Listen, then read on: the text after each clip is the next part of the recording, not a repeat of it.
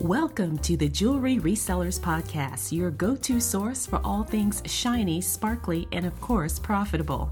I'm your host, Desiree, and I'll be your guide on this dazzling journey through the world of reselling jewelry. We'll be diving deep into the art and science of reselling, uncovering valuable tips, insider secrets, and sharing stories from successful jewelry resellers.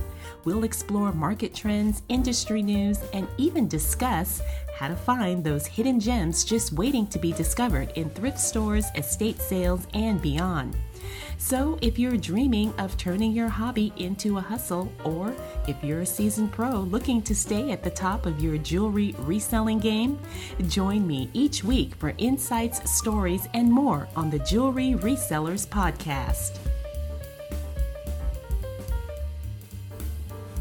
Okay, welcome to another episode of the podcast. Today we've got some news that just came out, and I wanted to share it with you because I love to share news and information and updates as it relates to jewelry and the jewelry industry.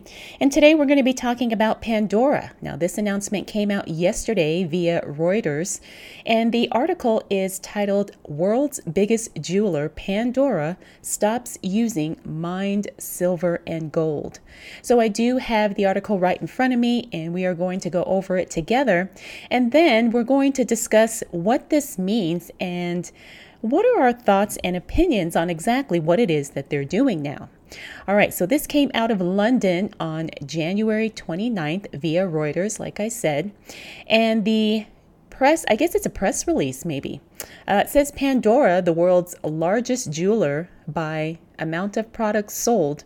All right, so they are ranking as the world's largest jeweler by units sold. They're not saying by dollar amount, but just by the number of pieces that are sold. All right, so Pandora has stopped using mined silver and gold and now only manufactures with recycled precious metals, which require less energy to produce. Says the Danish company, known for its $65 to $95 charm bracelets, buys around 340 tons of silver and about 1 ton of gold every year. Its supply chain generated over 264,000 tons of CO2 in 2022. All right, so this is definitely something we need to pay attention to as it relates to the environment, and I know a lot of people are concerned about these types of things. So it goes on to say using recycled instead of newly mined metals cuts Pandora's indirect CO2 emissions by around 58,000 tons annually. And this is coming direct from Pandora. Recycled metal supply chains pose risks as stolen gold can be sold as scrap to be recycled, and it is difficult to prove the origin of metals once melted down. All right, so to mitigate these risks, Pandora uses a chain of custody standard developed by the Responsible Jewelry Council, also known as the RJC. That standard, for example, excludes gold coins and gold bars as a source of recycled gold. Pandora, which said it reached 100% recycled silver and gold in December, is investing around $10 million a year into the switch, a cost that it will absorb rather than pass on to consumers through price hikes. Okay, so that's good news. Now, the spokesperson for Pandora says we pay a premium for recycled because we also need to help our suppliers make these transitions. All right, and then it says Pandora declined to provide specifics on what this premium amount is. Pandora also requires its suppliers to be assessed against the RJC standard by independent auditors, including documenting the source of recycled silver. Okay. Continuing on, it says Pandora, which sold 103 million pieces of jewelry in 2022. So their numbers are not quite in for 2023 yet, but in 2022, they sold 103 million pieces. Now, the Pandora produces jewelry in 2 factories in Thailand, and they are building a third one in Vietnam.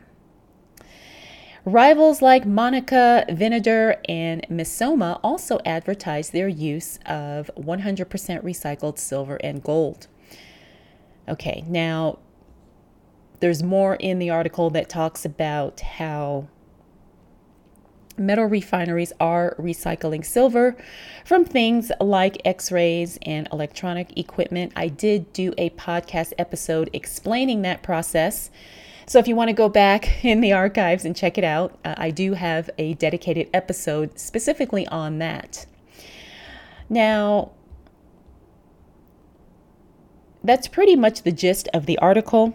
And I want to talk about, what does this mean for us as resellers? What does this mean for us when we think about the resale value of jewelry that is using recycled silver? Will this have the same draw? Will this have the same demand as the non-recycled silver and gold jewelry that is out there? Now, I have never really been a huge fan of reselling Pandora pieces, only because, number one, it's really, really saturated. And number two, Pandora is a very highly faked brand. You can find so much fake Pandora on sites like eBay and even on Mercari. So I've always been really careful, and I've always shied away from sourcing Pandora. I mean, if I get it in a bulk lot, that's fine. But if I see Pandora charms or bracelets when I'm out and about, I usually do not pick them up. Now, I have bought Pandora years ago for myself, and I really enjoy it. You know, I thought it was a very fun piece of jewelry, although I don't wear it so much anymore. I've actually since sold it, and I no longer wear that particular brand of jewelry. But I know there's still a lot of dedicated fans and customers out there who really love the brand. And it's very popular, especially among the younger generation. But I know it's not only for younger people. There are people 40 plus who still love to wear Pandora jewelry. But like I said, the only thing I think about is, what is the resale value for Pandora now that we know they're going to be using recycled silver and gold? Because remember, a lot of people do buy jewelry as investments, right? Or they buy jewelry that they plan to keep in their family for as long as possible, you know, passing it down from generation to generation.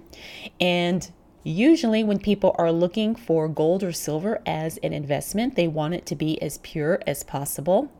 Now, I don't know how this really compares if you are trying to melt down recycled precious metal versus non-recycled precious metal. Is it still the same price? Is this something that lasts, I guess, as long as non-recycled precious metal pieces do? But from what I've seen, I don't really see a whole lot of people specifically buying jewelry for that particular reason. Most people will buy a piece of jewelry because they like it or they're attracted to it. Not a whole lot of people are specifically purchasing jewelry that is 100% recycled. Now, I'm not going to say it's not a selling point in some aspects, but most people buy what they love or what they think the person they're buying for will love, or something that they've just been attracted to for years, in this case, Pandora jewelry. Now, I know Pandora has done a lot of collaborations with various brands. I think they did a Disney collaboration not too long ago. Maybe they still have that going on. I think that was when I bought some charms. I bought them at Disneyland many years back.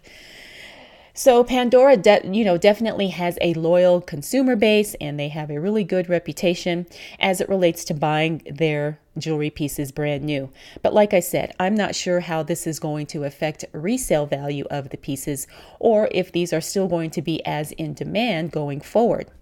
Now, again, Pandora probably will still sell just as many pieces this coming year as they have in years past. Like I said, the numbers are not in yet for 2023. But I'm wondering if this is also going to be something that, that kind of really sets the standard, because with Pandora being the largest jeweler, again, and this is by the number of products sold, they're definitely going to create a new standard as it relates to using recycled precious metals. This is all of their jewelry now has stopped being made with mined silver and gold. So this is something definitely that we have to think about, something that we have to consider. Especially now we know if we see new Pandora pieces, they probably will be mined, or no, they will be recycled. And depending on how old the piece is, maybe the older pieces could rise in value as it relates to resale, because some people will want the original, construction as it relates to the Pandora jewelry pieces. So this will be something to definitely keep an eye on and to pay attention to as we're moving forward. But let me know your thoughts on this. Do you think this will make Pandora jewelry pieces even more popular?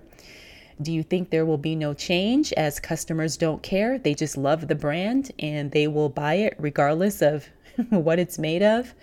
Or do you think this will create a demand for the older pieces that are made with pure silver and gold? I would love to know your thoughts. Now, I will have a link to this article in the show notes, also on the website, jewelryresellerspodcast.com. And that's going to be it for this episode. Remember, I always like to bring you breaking news and updates as it relates to anything in the jewelry industry or anything jewelry related. So I want to thank you so much for spending this time with me, and I will check in with you again really soon.